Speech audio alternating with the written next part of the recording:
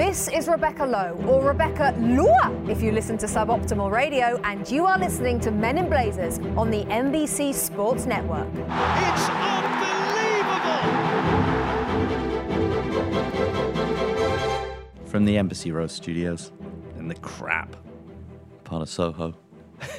It's the Men in Blazers podcast, Rog. I should tell you, everyone listening, Davo's just come in to the pod room, stuck his little head round, and he said, I think I'm going to puke. Yep. I still think I'm going to puke. You do. May happen live on the pod. Bit too much psyllium husk. You've been ODing. Yeah, I don't know what it is. I'm not feeling so good, Rog. You're not. You look fantastic. You look like George Hamilton. You got that tan. I must say, I just went in the bathroom. Yeah. To see if I was going to chunder. Mm-hmm. And I did look in the mirror and I thought, you look quite good. And that made me feel better. And did the you in the mirror say, who are you talking to? My mum always used to say to me, it's better to look good than to feel good. I think that is true. It's the English way. Yeah, it's the English way. To be candid, the issue of feeling anything is not one that I can actually relate to still. Because you have no feelings. None. Well, they're quite excited about Ronnie. We'll get to that, I'm sure. We will tell that. It's actually the exit of Ronnie's enormous cranium at Everton, which someone we will getting break down. An Everton manager getting fired always calls for celebration in the Bennett household. At the same time, it's kind of reinforced the depression part, the 5 stages of grief, which I'm quite rutted in at the moment. But I had a dream this week, Davo. Yeah. And I need you to analyse it for me, because only you can probably tell me the true meaning of it. Is this Carl Beckerman scoring the winning goal in Moscow again? I've not slept well all week. Yeah, Me neither. And then last Tuesday night, I had the most out of nowhere, the most nourishing night's sleep, mostly because I dreamed in perfect detail of the entirety of the Trinidad and Tobago game, kick for kick, misplaced pass for misplaced pass. There are a lot of those. Spiralling chaos. And then towards the end, with about 10 minutes to go... Was Nagby playing? Nagby was there. It was a perfect recreation, shot for shot. Apart from 10 minutes to go, Michael Bradley just calmly played a through ball, nothing frantic, and an unknown American player scored. By the name of Roger Bennett. No, what's amazing? What's amazing? I mean, when he scored... Jonathan Williamson. When he scored, it was possibly... come to think of it, he did have, tree trunk down below legs. But no big deal when they scored. Everything felt fine. And it's fascinating to me that I knew when I woke up Michael Bradley got the assist, but the dream didn't assign a specific goal-scoring hero, which I think there's a depth to that. But I remember I was watching the game, and when we scored the equaliser, I just sucked in a breath of air, of reassurance. A calmness overtook me, and I just typed into my dream game notes, everything is going to be okay. What do you think this dream means, Davey? That you still haven't dealt with it, that you have lots of pain, unresolved feelings towards the US exit. You're probably still in denial. Unresolved feelings towards a lot of things. Everything. You're still in denial, and you're deeply hurt. A GFOP, Nestizo Bobby Hill, termed this phantom equaliser syndrome he thinks I'm suffering from. I'm not sure if he's a clinical psychologist or a doctor, but I treat that melody. Yeah, we would have taken a phantom equaliser. I had the most amazing night's sleep, and then I had to wake up, obviously, realise it was all a dream, become cloaked in the hello darkness, my old friend, of reality, which harshly slapped me. And just that feeling of hard doom-filled real life refilled my lungs. I did have one laugh this week that I should tell you about to try and cheer you up and cure your nausea. I was speaking to an American journalist about US soccer for a Sunil Gulati piece. She was one of those sports fans, but not really a soccer fan. Yeah, which I think many of them still don't know about the US soccer's debacle, which is going to be humiliating down the line when America does wake up to the fact it's not qualified. Yeah, and at the end of the interview, she said, "Oh, anyway, US soccer's failure doesn't really bother me because I'm a quarter Dutch. I'm going to be supporting the Netherlands team anyway." Didn't have the heart to tell her, David. Yeah, the Netherlands aren't there either. Oh, let's cheer ourselves up with some big MIB news. Yeah. Because we pretend we're men of action. As I said last week, we're really men of token gestures. So in an effort to try and shake myself out of this perpetual state of sad nap, what are we going to do, David? We're going to do a show.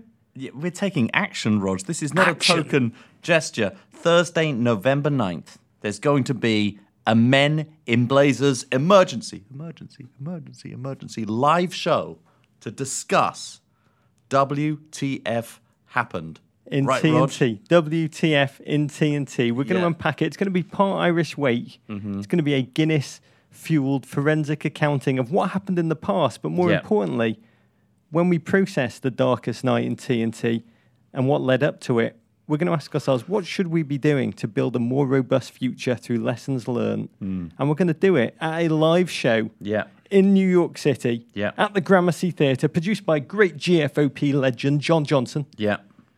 At which, who's coming, Davo? Alexi Lalas is going to fly in. Oh, my goodness. Hercules Gomez is going to helicopter in.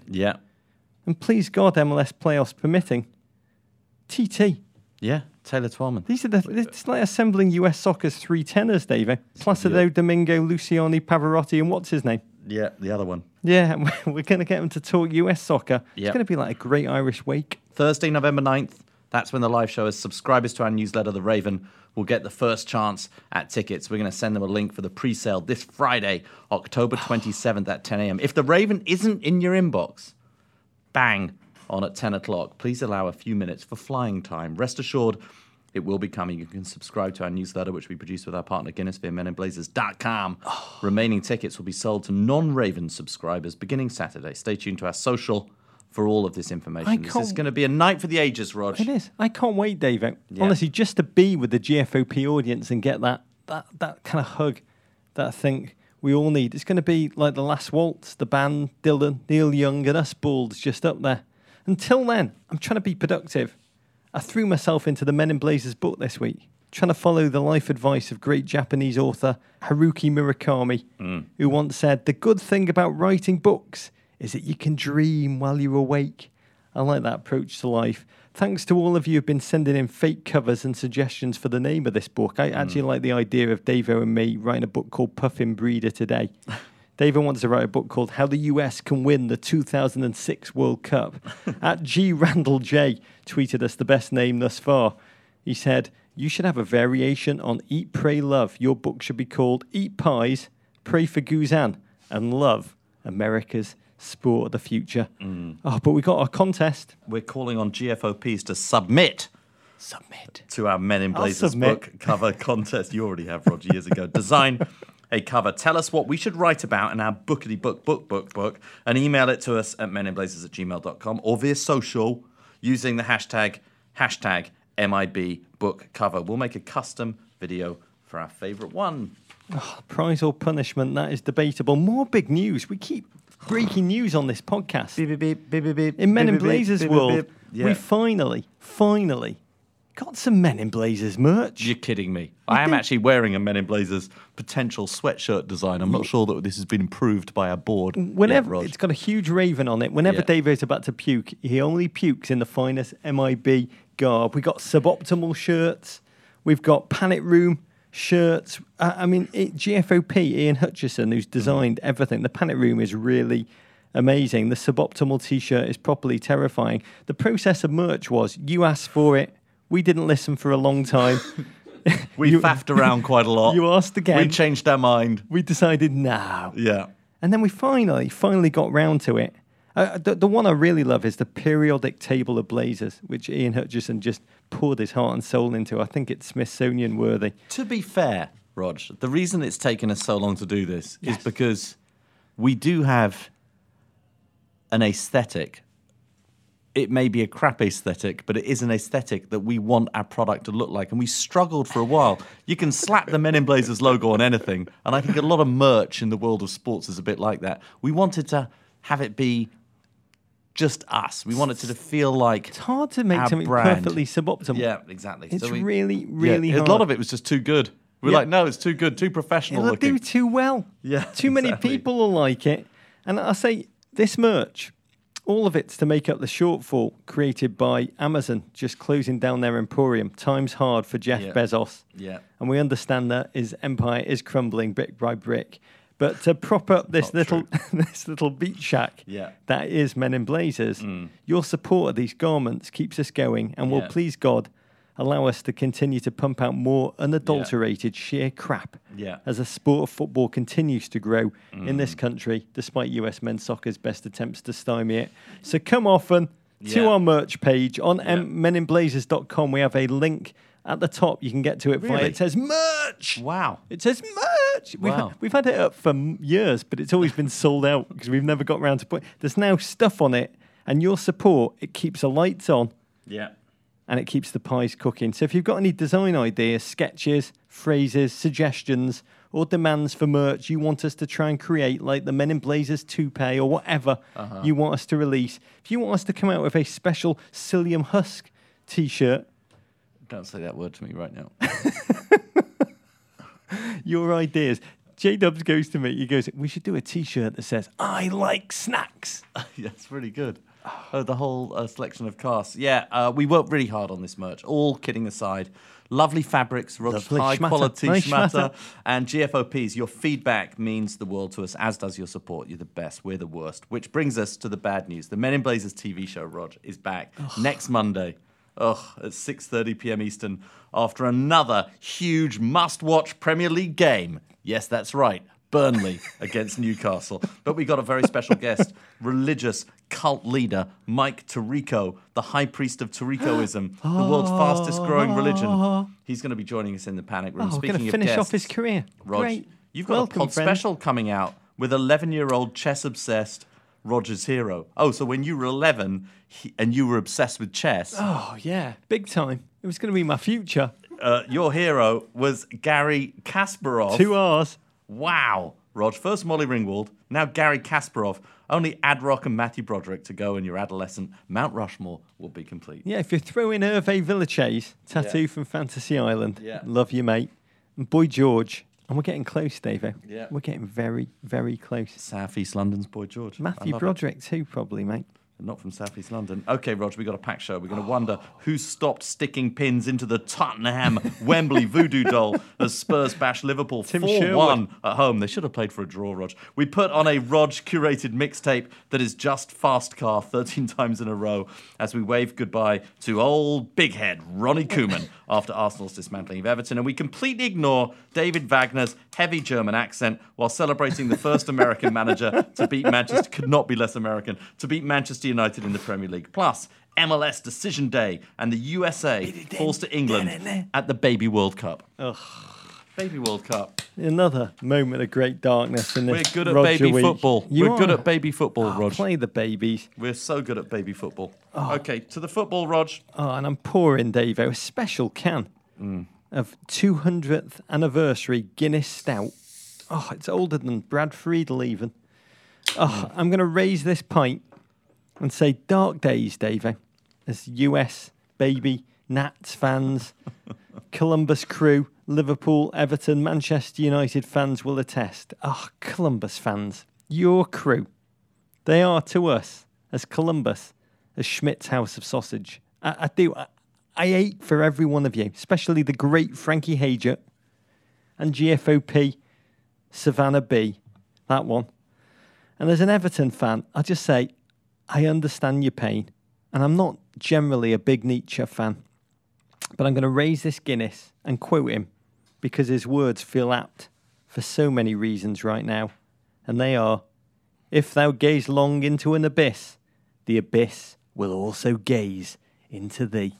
Raising the Guinness to you in Columbus, Ohio, and saying courage.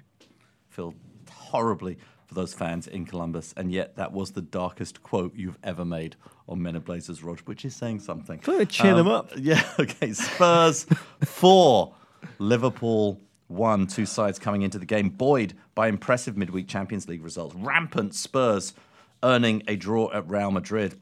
Amazing game. And Liverpool making Slovenian giants Maribor scream uncle in a 7-0 away win. But this game was all one-sided, Rog. The holy trinity of handshakers, Dele, Son and Harry Kane, all on the score sheet as Spurs thump a Liverpool side that had to withdraw centre-back Dejan Lovren after 31 minutes for tactical reasons, i.e.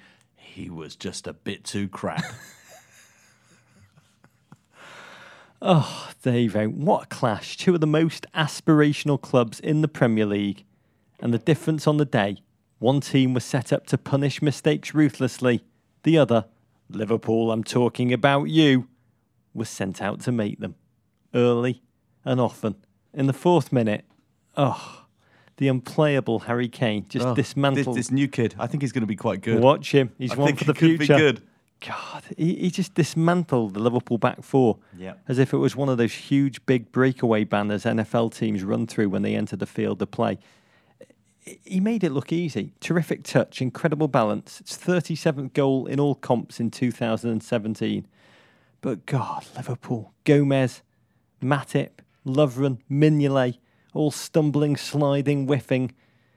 Essentially, it was like watching Liverpool's back four play all their greatest hits at the same time. I mean, Liverpool, this city that gave the world the Fab Four, Liverpool's back four, fab in a more avant-garde, surreal fashion. But arguably, as long as you're not a Liverpool fan, they're just as entertaining. They could not have been funnier in this game, Davo, if they were skateless, on ice, filled with banana skins, accompanied by honking horns and occasional fart noises. Yeah, lots of criticism on last week's pod amongst all media, Rog, as well as us. Man United going to Liverpool, playing for a draw. You know, seen as being, really disappointing, anti-football. Why Mourinho do that? He can't possibly win the league if he plays like that and goes for that. The reasons why teams in the Premier League against good teams go and play for a draw is because the fear of this happening, which Jurgen Klopp seems to have no fear of going and doing this. You don't see many big teams taken apart this completely. Comprehensively? Yeah. By just going for it? Yeah, by on just the going road. for it. Going for it. This wasn't just ineptitude. They just went for it on the road.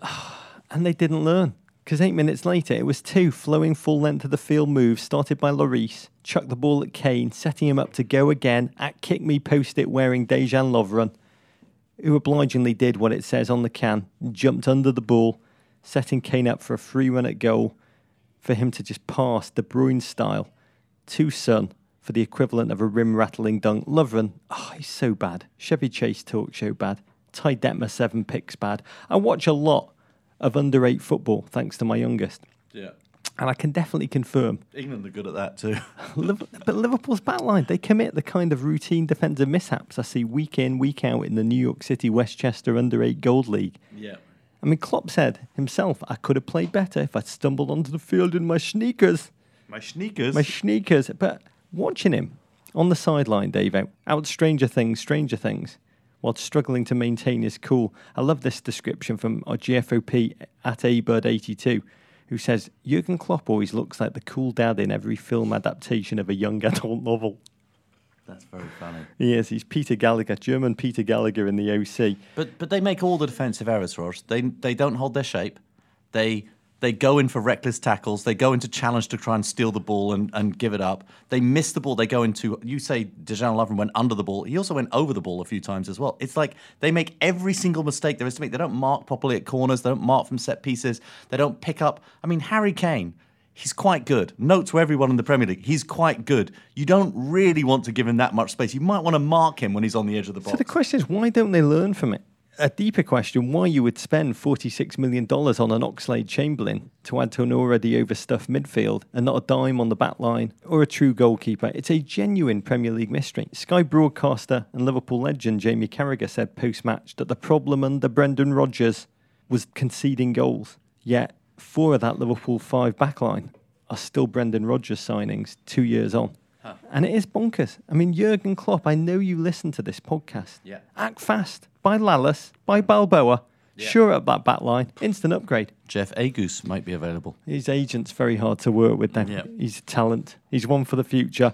31st minute. Klopp hooks Lovren, David. Klopp hooks Lovren. Yeah. Humiliation, right? Being yanked. 31 minutes, yes.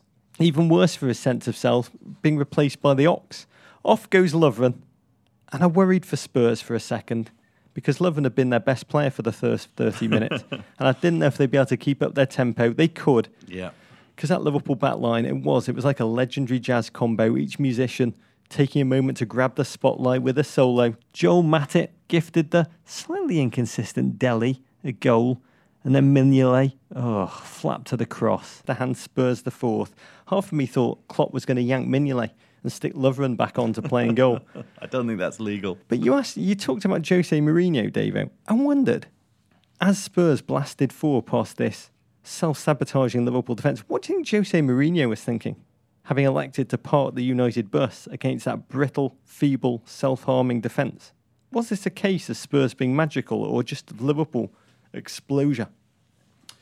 Well, I mean, look, and I think there is a huge difference between playing at home and playing on the road.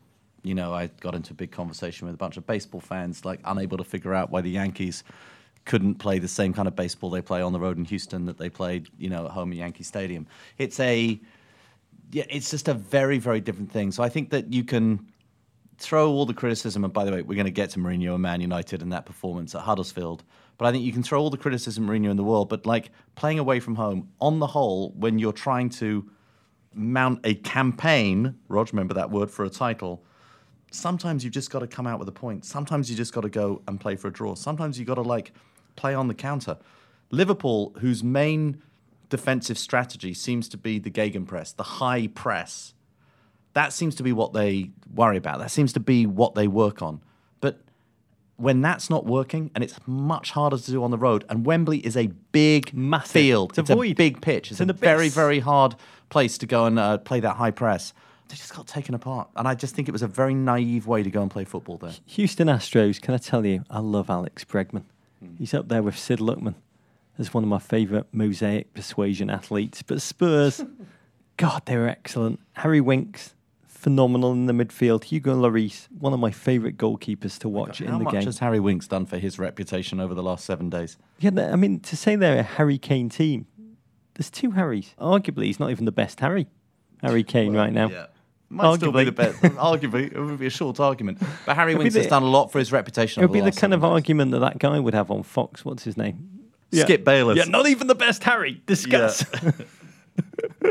Oh, I will say, near the end of the game, Harry Kane, overrated. Goal scoring, overrated. Harry Winks is really the heart of this team. When Harry Kane fell to the turf with a cramp near the end of the game, I just realised when Harry Kane holds the back of his leg, hundreds of thousands of Spurs fans' happiness hangs on the health of that hamstring that's just like there inside of his leg. It's like the happiness of millions depends on that holding up. They are no one-man team, but my God, he's a single-handed destroyer. And Spurs, in this game, really announced themselves as serious challengers to Manchester City in this title race, not United, a truth they can reinforce this weekend with a signature performance away at Old Trafford. The only real darkness for Tottenham fans right now, the kind of flickering rumours starting up about Real Madrid not just being interested in Harry Kane, but also in Pochettino, who's arguably the only human more key to Spurs' revitalisation than Sir Harry of Kane. Narrative writers, well done, because after the United game this week, Spurs host Real Madrid in the Champions League. There's a nice way to look at this for Liverpool, is that this was a battle between two teams who are similar projects trying to become powerhouse on a budget, with Pochettino having about 17 months longer to get the balance right than Klopp. But my God, with his team having conceded 16 goals in 9 games, tide's starting to turn a little bit amongst Liverpool fans in regard to Klopp. I mean, it's interesting. I think they'll still hang in. We're only 9/38 of the way through the Premier League season. Rog, there is this just real temptation to overreact to individual games or a run of 2 games or a run of 3 games. The team were fantastic in midweek in the Champions League. Yes, they were playing against one of the smaller European teams in Maribor, but still they were so impressive. You know, seemed to be unlucky gainers of only a point against Manchester United when everybody was decrying Man United's performance. They didn't give Liverpool enough credit for that game. I thought Liverpool played very well. They pinned them back effectively. You know, it's tough. Liverpool fans so much want to believe in Jurgen Klopp, have believed in him for so long. It's like they've got to convince themselves that, you know, the religion they've been living under for the last few years just does not exist, that everything they believed was false. It's more than just changing your mind about a manager. It's like it's giving up your faith. That's a very, very hard thing to ask. Welcome to Taricoism, Liverpool fans. There's always a home in this big tent. I will say, if I was a Liverpool fan, I'd be looking at that Spurs team. I'd see the Harrys, the Kanes, the Winks, the likes of youth they brought through, Dele, Eric Dyer, who they brought in their teens. And then I'd look at the barren produce of Liverpool's own youth academy and realise that in a transfer market where they lack the financial muscle of City and United, their youth academy and its dearth may be the element in which they truly lag behind Tottenham off the field as they did this day on it. Okay. Everton, Rog, 2, it's not bad. Arsenal, 5. Despite taking a 1-0 lead through a stunning Wayne Rooney goal, your best player by far, Everton are put to the sword by an imperious Arsenal. Goals from Nacho Monreal, Mesut Ozil, remember him, Alexandre Lacazette, Aaron Ramsey and Alexis Sanchez leave Everton with 8 points after 9 games, their worst start to a season since 2005, and lead club management to officially fire manager Ronald Koeman.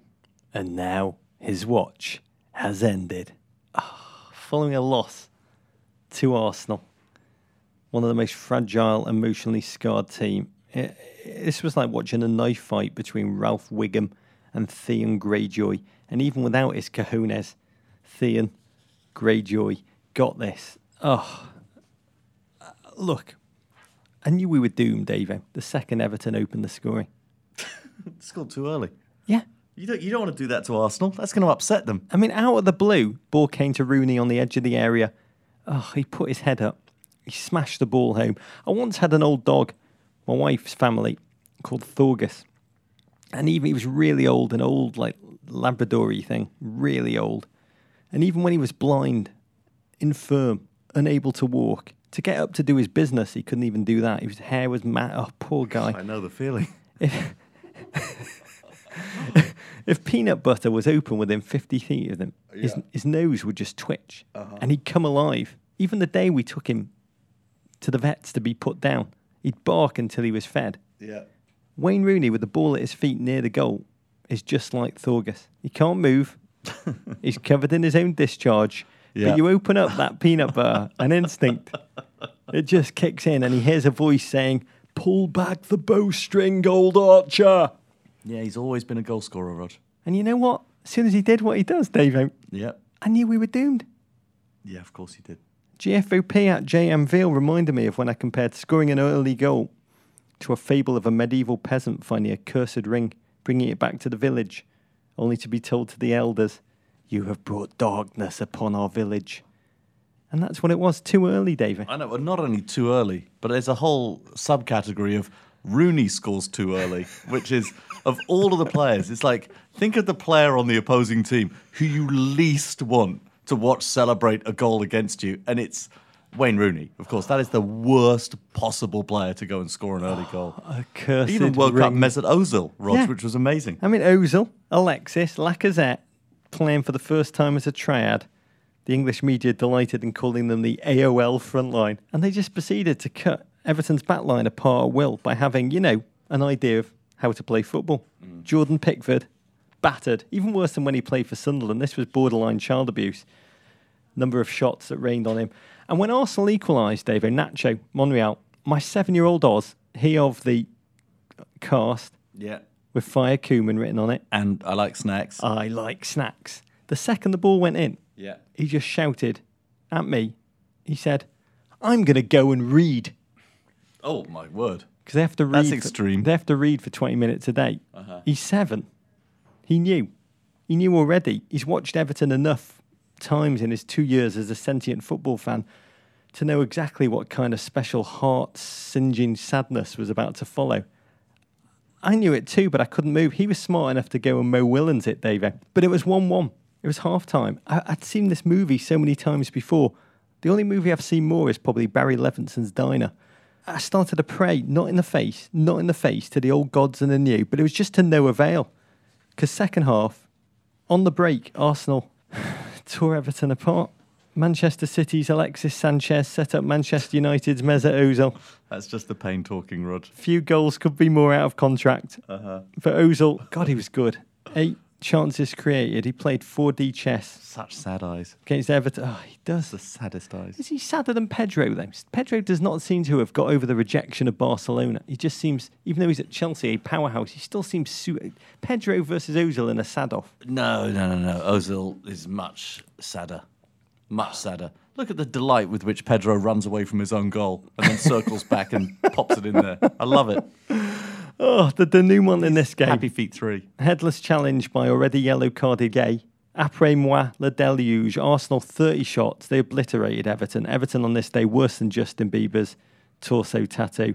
As our old mate Arseblog tweeted me, "Your team is so bad you make Arsenal look good."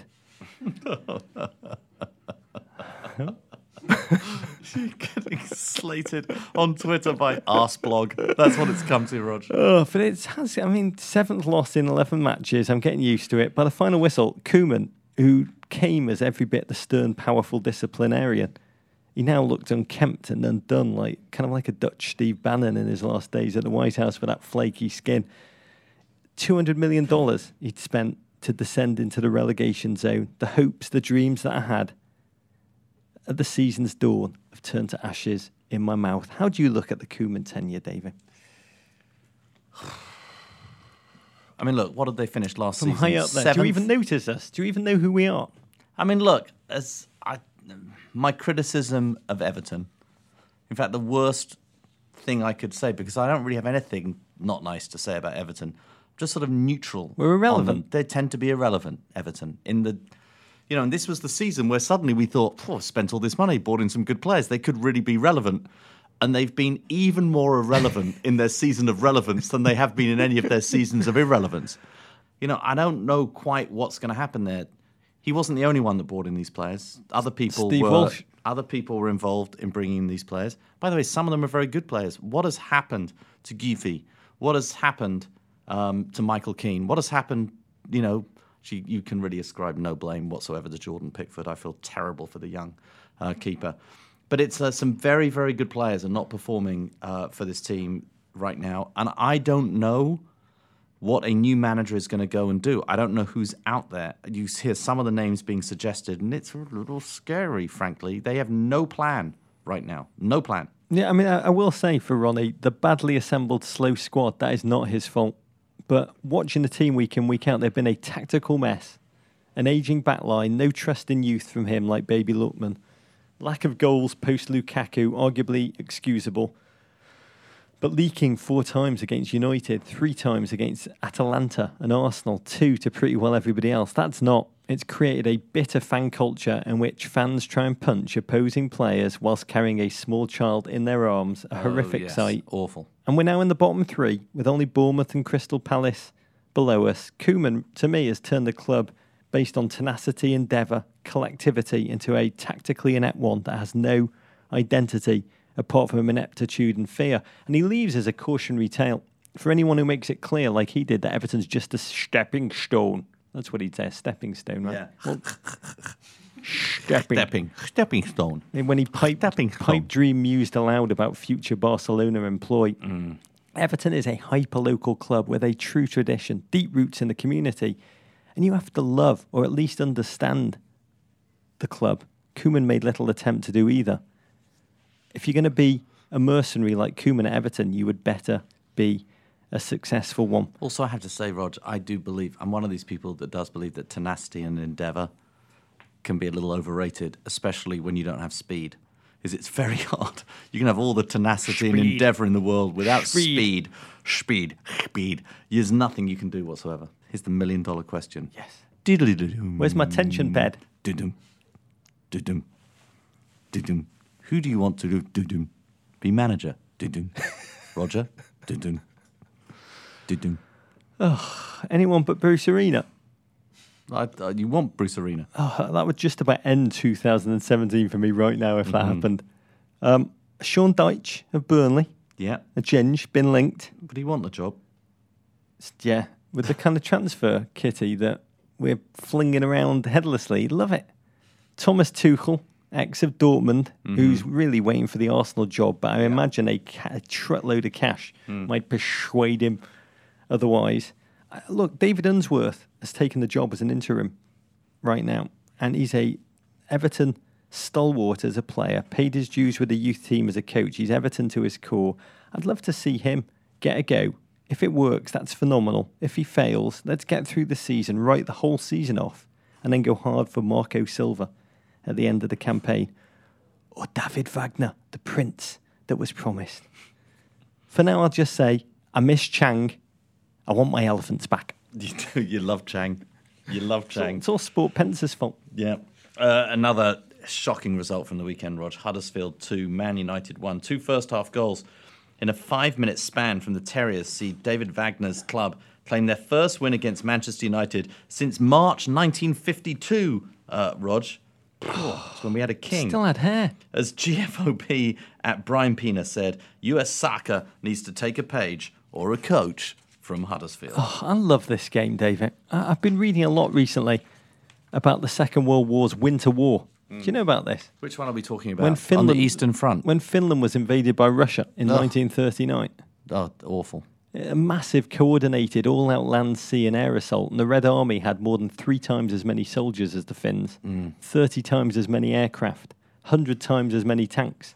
But they were repelled by the Finnish irregulars, who fought with bravery, guerrilla tactics, and a real, coherent plan. Small groups of men in white outfits and on skis. They just held them at bay. It was a remarkable attitude they had. Their joke at the time was, "They are so many, and our country is so small. Where shall we find room to bury them all?" That is David Wagner's Huddersfield Town in this game, David. That's his vision. Yeah, it's his vision. How would you describe the odds going into this, really? In American terms. You got to really like underdogs to take Huddersfield in this one. You do. It's like the Frisco Rough Riders grinding their way from Double A and hosting the New York Yankees. But despite those odds, Huddersfield, fearless. They may lack cutting edge. They hadn't scored in 4 matches, but they just match United's intensity and physicality from the off. Whereas United carried on where they left off against Liverpool with dour, will-sapping, unimaginative football. And when Aaron Moy spanked home Huddersfield's first goal past David De Gea, kick save that, you bastard. Wow.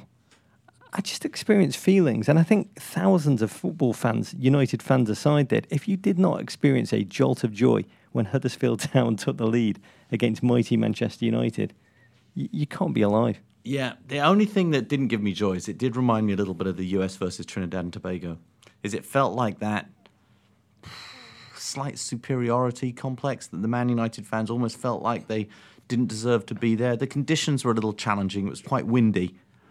Probably a bit CONCACAF, a bit windy, a bit of weather in Huddersfield. And the Man United players, they just didn't really look up for it. Yeah, I mean, they look like the opposite of a Mourinho team. Conceded twice in 5 minutes, having just conceded twice in 10 hours and 58 minutes. Thank you, Lindelof. They look like the opposite of a Mourinho team that we know. Defensively brittle, impotent, both of which will drive Jose into a fury. But United without Fellaini, they're like Linus without a security blanket. It's amazing, isn't it? What is wrong with the United, David? 3 shots on goal the entire game. Well, I think they've got a little temporary problem. It's like one of those problems you've got to bang the side of the television set and give it a good kick and make it work again. Look, Man United are a very, very different team away from home than they are at home. They struggle away from home, and it probably has something to do with the way they're being briefed by their manager. Although Jose Mourinho laid this clearly at the feet of his players after the game. Yeah, but you have to say the Mourinho scorched earth approach to winning the league by drawing against the big 6 teams and then winning against the little teams, that kind of only works. Backfired if you beat the little teams. If you beat the little teams. Yeah. I mean, after that Grinch that stole Christmas Liverpool game and then crawling past Benfica to stare defeat in the face against Huddersfield, that's when the grim means no longer justify the ends, and things feel very, very, very bad after watching those just up and down the team, terrible performances for United fans. But what can you say about Huddersfield, Davey? Because to me, they were everything Everton were meant to be this season in this game, but are not. When Pochettino talks about Harry Kane, he says he's run out of things to say about him. But when I look at Wagner and what he's achieved, I feel the same. Definitely, he's done an amazing job. He's adapting to the Premier League, his first time in it, brilliantly. His players clearly respond to him. They respond to the fans also. They look fantastic in that kit. My God, that is a good-looking kit. You don't see many teams playing that sort of lighter shade of blue with the vertical stripes. It's a great-looking kit. That squad put together for a fraction of Paul Pogba's salary. And he's a man who believes he can eke out competitive advantage in recruitment, in training, tactics, club culture building. He learns from past errors unbelievably well. I mean, that recent home humbling against Tottenham Hotspur, the learning curve from that, he just oozes positivity, doesn't understand the idea of why not. He's the man I wish I was. And to watch this game, a euphoria-filled spectacle, was to watch less for me a football game, more a human experience of wonder, Premier League, footballing life lesson, that the things that I love, that you tell me are not good without speed, but I still love them, tenacity, collective will, never ceasing to believe it can lead to glory. And we watched an old Mark Twain aphorism lived out by the Terriers. It's not the size of the dog in the fight, it's the size of the fight in the dog. Visions to Visions, Davey. More Visions. Come on, Finland.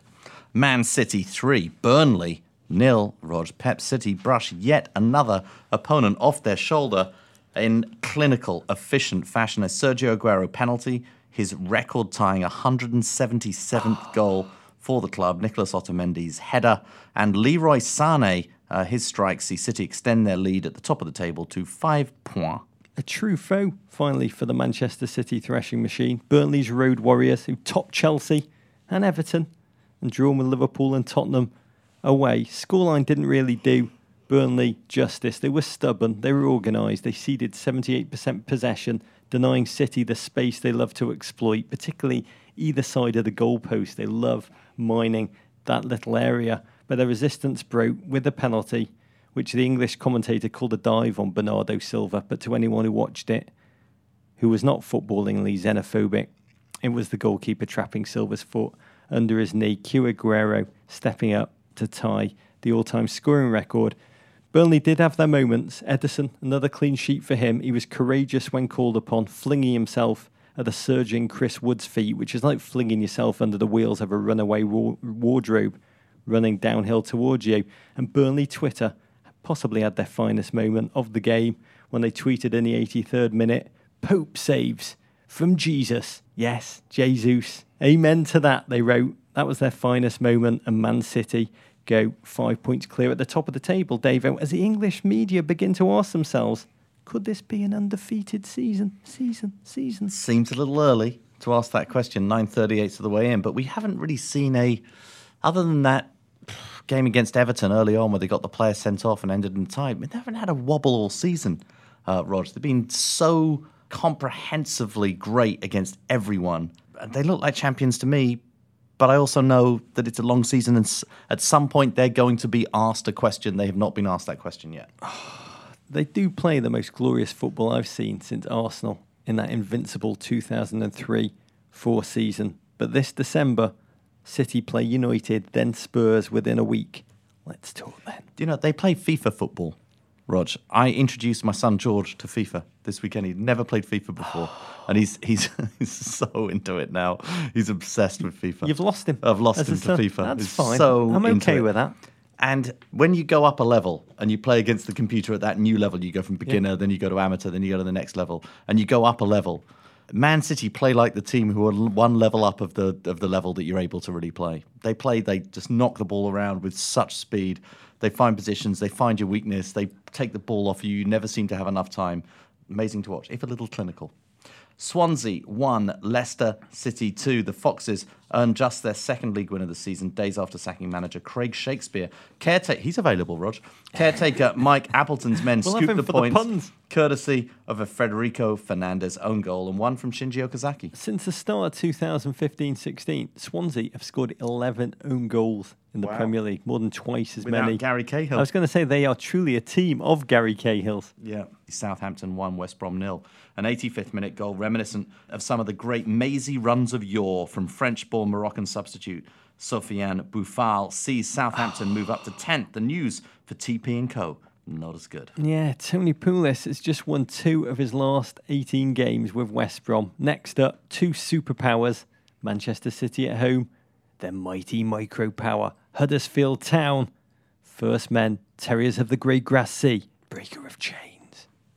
Newcastle 1, Crystal Palace 0. Rog, order restored at Palace 1 week after defeating Chelsea crap again. to end the worst start to a season in English Football League history. They fall to the tune. An 86th minute header from Navarran super sub Mikel Merino moves Rafa's men up to 6th place, Rog. Stoke City 1, Bournemouth 2. 2 goals in 133 seconds from Andrew Sermon and Junior Stanislas see the Cherries get a much-needed win. And West Ham 0, Brighton 3. A Friday night beating from a newly promoted side sees the Flames start to lick Slaven Bilic's feet yet again. The Hammers, one of 4... he looks like a man who'd like it. He does like it. The Hammers, one of 4 teams on 8 points. The Seagulls, meanwhile, are up to 12th place. And finally, Rod, Chelsea 4, Watford 2. After looking like they were heading for their second consecutive defeat, Antonio Conte's men storm back from 2-1 down to win. The difference, the much-maligned Bats, Rog. He came on for Alvaro Morata in the 61st minute to score twice, to end Chelsea's 3-game winless run in all competitions and move them back into the top 4. David, in the food chain, Yeah. a Chelsea beats a Watford. Yeah. Like a Transvaal lion snacks on Boer goats. Chelsea, they are an apex predator, do we agree? But here, it looked for long stretches like the Boer goat might win. What happened? Can I say that? Watford are quite good at football. Can I say that? Watford are a very, very good team, and we should not underestimate them and what they're doing under their sexy, sexy manager, Rog. They're very, very good so team. Good. I mean, by the way, I've got London cousins. We never talked about them. Yeah. They're Watford fans. Really? Season ticket Do holders. they live in London? Yeah. Well, Wow. they live in like the Watford area. Yeah. Which is kind Watford. of, would you call that Greater London? No, I'd call that Watford. Is that another city to you? Yeah, Watford's it's like up the north. Does it feel like it's north? Sky's closer to the ground. I've spent many happy hours at Vicarage Road when I was younger. Many happy hours. I went twice. Yeah, okay. I sat in the Figure Panini family stand. It was awesome. They went purely to have father-son bonding. Winning was never really the point of any of it. But under Marco Silva, Watford suddenly they do have a clear idea of how they want to play. They don't just hold on and try not to get beat too bad, which was always their Premier League way. They're fast, they're athletic, they're hungry.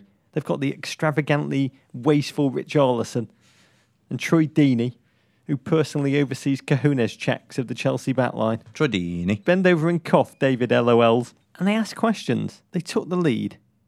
They could have finished you off if Brazilian Wando Richarlison hadn't had a couple of howlers. Process the Chelsea side of the equation. Look, I mean, in some ways, I look at this Chelsea side and, just like in my pre-season prediction that Chelsea would finish 6th, I think I'm sort of right on. They seem a little bit like a pre-Mourinho Chelsea. They remind me of 2002, 2003 Chelsea. Chelsea under Claudio Ranieri, Rog. They score a lot of goals. They concede a lot of goals. You never quite know what you're going to get. They're entertaining. They're somewhat likeable. They're fancy. They play some good football. But they commit some absolutely atrocious defensive errors. This is a team playing without N'Golo Kante. I should say that it is more than arguable that N'Golo Kante has been the best player in the Premier League for the last 2 seasons. This team without N'Golo Kante, with Bakayoko still, it seems, trying to learn the Premier League game, they're just not quite the same, Rog. And for long stretches of this game, I have to remind you, all the Chelsea talk became about the end of the Conte era. Hello Goose Hiddink, part 17. Was it that drastic? It was Conte's changes from the bench that did change the game. Willian replacing Marcus Alonso, switch to the back 4, bats on. There is no need to be afraid.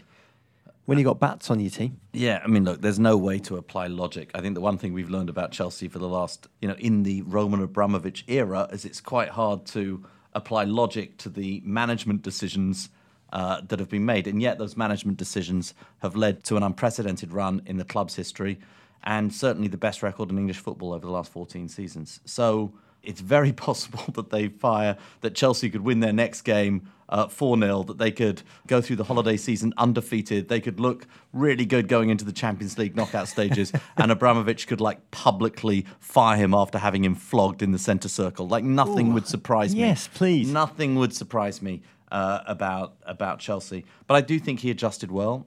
I think the players bounced back. Yes, I know it's very fashionable to say. The bounce-back ability that we decried them for not having. Yes, that Watford really deserved to get more out of this game. They would have had to have scored 5 to win the game. They would have had to have scored 4.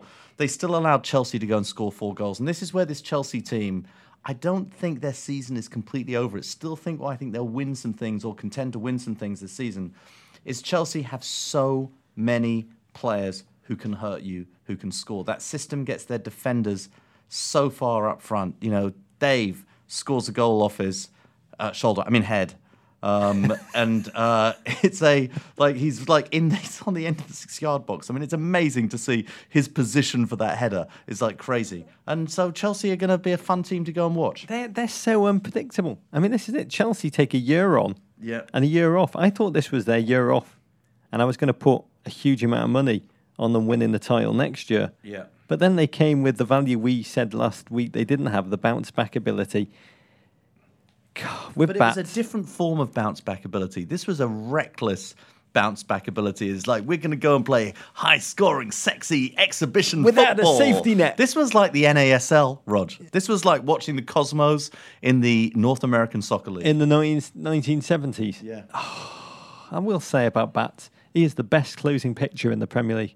He comes on, he gets the last 3 outs, never make him start. Oh, bats to the future. I think about Conte. Loved watching him jump into the crowd. Just that hard as hell Chelsea fan base. As soon as Conte jumps into the crowd, the look of fear on grown men's faces as this true pillager jumps into their midst. Yeah, he's amazing.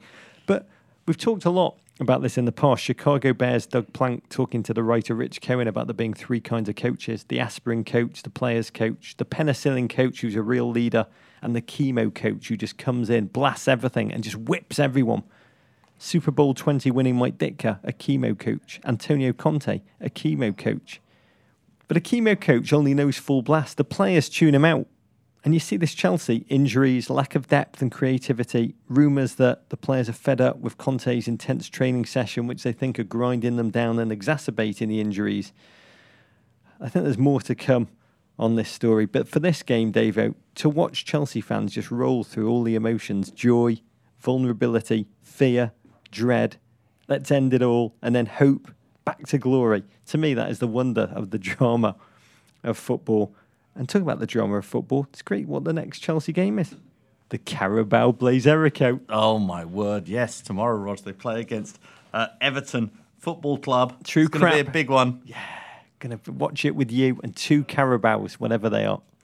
A great 2 week. steaming hot Carabaos. A great week. I'll sort your stomach parasite out, David. I don't know what that is. A great week for the Point Break-inspired Johnny Utah 26, who've kept faith in Alexis Sanchez and Mesut Ozil. The Arsenal duo led him, Johnny Utah 26, to first place in our Togga league and earned him a custom MIB fantasy patch. If you're not already in our league, you can still sign up. There are weekly prizes. Just go to meninblazers.com. In MLS, Rog. The MLS It's playoff getting hot in here. picture is now set after an exciting decision day that saw San Jose claim the final playoff spot in the West. DC Word up, United Wando. say goodbye to RFK, and Atlanta United blow the roof off Mercedes-Benz yet again. God, did they ever, David? They broke the MLS single game attendance record. Amazing. A crowd of 71,874. Crazy. In the Mercedes-Benz Stadium. They are like an American Tottenham. Their average attendance of 48,200 also broke the Cosmos US record for average attendance for an entire season. Yeah. The Cosmos, of course, had Pele. Yeah. Atlanta United had Bradley Edwin Guzan. Yeah, it's amazing. We don't need to Crowds talk about love a it, Rog, superstar. because the mainstream sports media just can't stop talking about this phenomenon. The MSM. Yeah. Is that what you're saying? Yeah. Oh, it is an amazing achievement by everyone in that organisation. And I'd say listen to a pod special we put out last week with the president, Darren Eales. It is amazing. Despite the fact that I'm in it, he explains step by step how he went from 1 employee to 70,000 plus fans in just over 2.5 years. It is a remarkable American footballing achievement when this country really cries out for one. Amazing. Atlanta will host its first ever playoff game this Thursday night when the Columbus Crew, Rog, come to town. That game is at 7 p.m. Eastern Time on ESPN2. The Deuce. Hayjuk takes no prisoners. The US men's national team have a soccer manager, or at least a temporary one, Rog. Longtime Bruce Arena lieutenant Dave Sarakan for the big game no one cares about against Portugal in November. He's just a placeholder while Sunil negotiates with Bora Milutinovic. Yeah. But now we focus on the US soccer presidential election.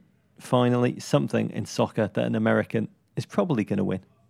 Yeah, well, one would hope. This weekend, Dave, Yeah. 2 presidential candidates, Steve Gans Yeah. and the mighty Eric Winalda, stated their respective cases at the National Council of the US Adult Soccer Association. Sunil Gulati attended but declined to speak at the session. He sat there and listened, but he didn't want to participate. I hear that sweater vests are on Ronaldo's platform, Rog. I hope so, Dave. It's Big exactly time. the kind of chip. Forget play to play. Yeah, Sweater vests. SV, it's the Yeah. future. Sunil had spoken earlier in the day in a smaller set of panels. I'll say I do expect the field of candidates to grow in the next 3 weeks. I've got a feeling the ex kind of player pool, they will throw up a candidate to post a real challenge. There's no doubt Sunil's going to run. I think he's hoping stasis, apathy, general fear of change will allow him to hold on to the post. And I'll say this, that there's a real chance That's his nickname, General Fear of Change, isn't it? that's the famous 4-star general. General Fear of Change. We're going to get a call about that. There's a real change he's going to cling on. Cling on? He's going to cling on. He is going to cling on. I mean, there's a real chance he's going to... Apathy means he can cling on. I just believe if he does, it sends a symbolic message to every footballer, male or female, at every level of the game, that American soccer tolerates failure and there's no accountability or repercussions for that failure, which to me, it's just a fast track to mediocrity. Sunil, by the way, Dave, he's got massive jobs ahead. The 2026 World Cup, that to me is a massive role. Is there a need for him to cling on to every major role in American soccer? US soccer president, leader of the 2026 World Cup bid, FIFA representative for this region. Sideline reporter at MLS Cup. If we're going to be big time in America, we've got to develop a bigger bench. And in terms of the presidential run, we are serious when we say this. Men in Blazers, you produced the... Presidential debates. Embassy Row are the production company who supply the production services to the CPB. So we would be happy to host the debates. There should be presidential debates. You can be Chris Wallace. I'll be Martha Radat. Yeah, I think Americans probably should be involved in the presidential debates, Roger. I'd love to have Men in Blazers somehow involved. I'm going to be an American by then, mate. Roger, you're not good at paperwork. I hate to break it to you. I'm sure you've not filled it out so correctly. Close. That US soccer presidential Game of Thrones is one of the few things US fans have to look forward to after the baby Nats, Rog, lost 4-1 to a very good, it must be said, baby England side in the quarterfinals in India. Despite a Josh Sargent goal, the young fantastic. Lions, Rog, now set to take on Brazil in the semis. Positives in that. Andrew Carlton, also fantastic on the flanks. Your weekend looks like this. It starts at 7:30 a.m. Eastern Time Saturday with Man United versus Tottenham. Then at 10 a.m. it's the Sky Blue half of Manchester travelling to Tony Pulis's trailer park to take on West Bromwich Albion. Sunday at 9:30 a.m. Eastern Time it's a South Coast clash as Brighton and Hove Albion host Southampton. All of those games on NBCSN. And Sunday on ESPN is the first leg of the MLS Western Conference semi-finals, Rog. TT. Yes, we will see. There are many other ways to connect to us, including our now extinct Amazon Emporium, which used to keep the show going. Since Amazon has done away with the partner program, we're just talking about the crap we like and posting links to them on our website, meninblazers.com. We no longer get a tiny percentage that allows us to cover the cost of creating the show. As such, we're looking for a new name for the Faux Emporium, and we are taking GFOP suggestions. Please email us with any suggestions or submit via social using the hashtag MIBFaux Emporium. That's faux, F-A-U-X. What are you putting in the Emporium, Roger? A book. Yeah. To get myself in the mood, to get ready for 2008 Russia World Cup. This week I read The Diary of a Gulag Prison Guard by Ivan Chistakov. Oh, Roger. Another book I picked up on my return to England. It's the personal diary of a cultured urban individual who in the 1930s was compelled by the system to command a small detachment of armed interior ministry troops deep in the Siberian tundra. And in that role, he's both kind of perpetrator and victim, a bit like me. He's a human cog in an inhuman machine, very much like me. And he's repulsed by the system that he's... God, this is really my diary, isn't it? He's forced to operate inside. He's fully aware that he's going to be swallowed up and killed by it. I'll spoil it, he is in the end. This is not a read for everyone, I want to say.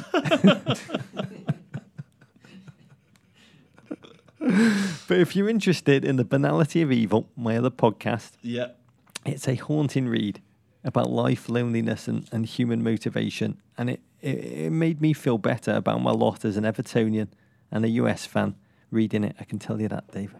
I'm just going to put in the brand of ginger ale I've been drinking through this podcast. It's got barely me through. Made it, have you? I'll tell you, Guinness is the cure for everything, I do believe. But today, without the ginger ale from a great country north of here, I just would not have, a not wet country north of here, I would not have made it through this podcast. So thank you to the people. Is it actually made in Canada? Country north of here. Well, it's got their name on it. That'd be a shame if it wasn't. Does it say? I always thought it was like French fries. Yeah, maybe. You have no idea where it's made. Anyway, We've got to renegotiate that NAFTA thing. Thank Tarico for that drink that helped me make it through the podcast. I'm putting it in what's left of the Emporium. God bless you, mate. You can follow us on Twitter at Feel Men in better. Blazers, at Embassy Davies, at Rog Bennett, on Instagram at Men in Blazers, at Embassy_Davies, on Facebook Men in Blazers. You can always send your ravens to the crap part of Soho. You can always email us at meninblazers@gmail.com. Venderpunk Rog. War pig. Who wants to sex my Dumbo? I like snacks. Balls win. Take that, Gloria. Balls lose. To Tweed. Abrigado, rock on, mate. Kung Fu fight in America. Love you, Davo. I think I'm going to puke. I love you, Roger. Hope your tummy feels better, love. Bless.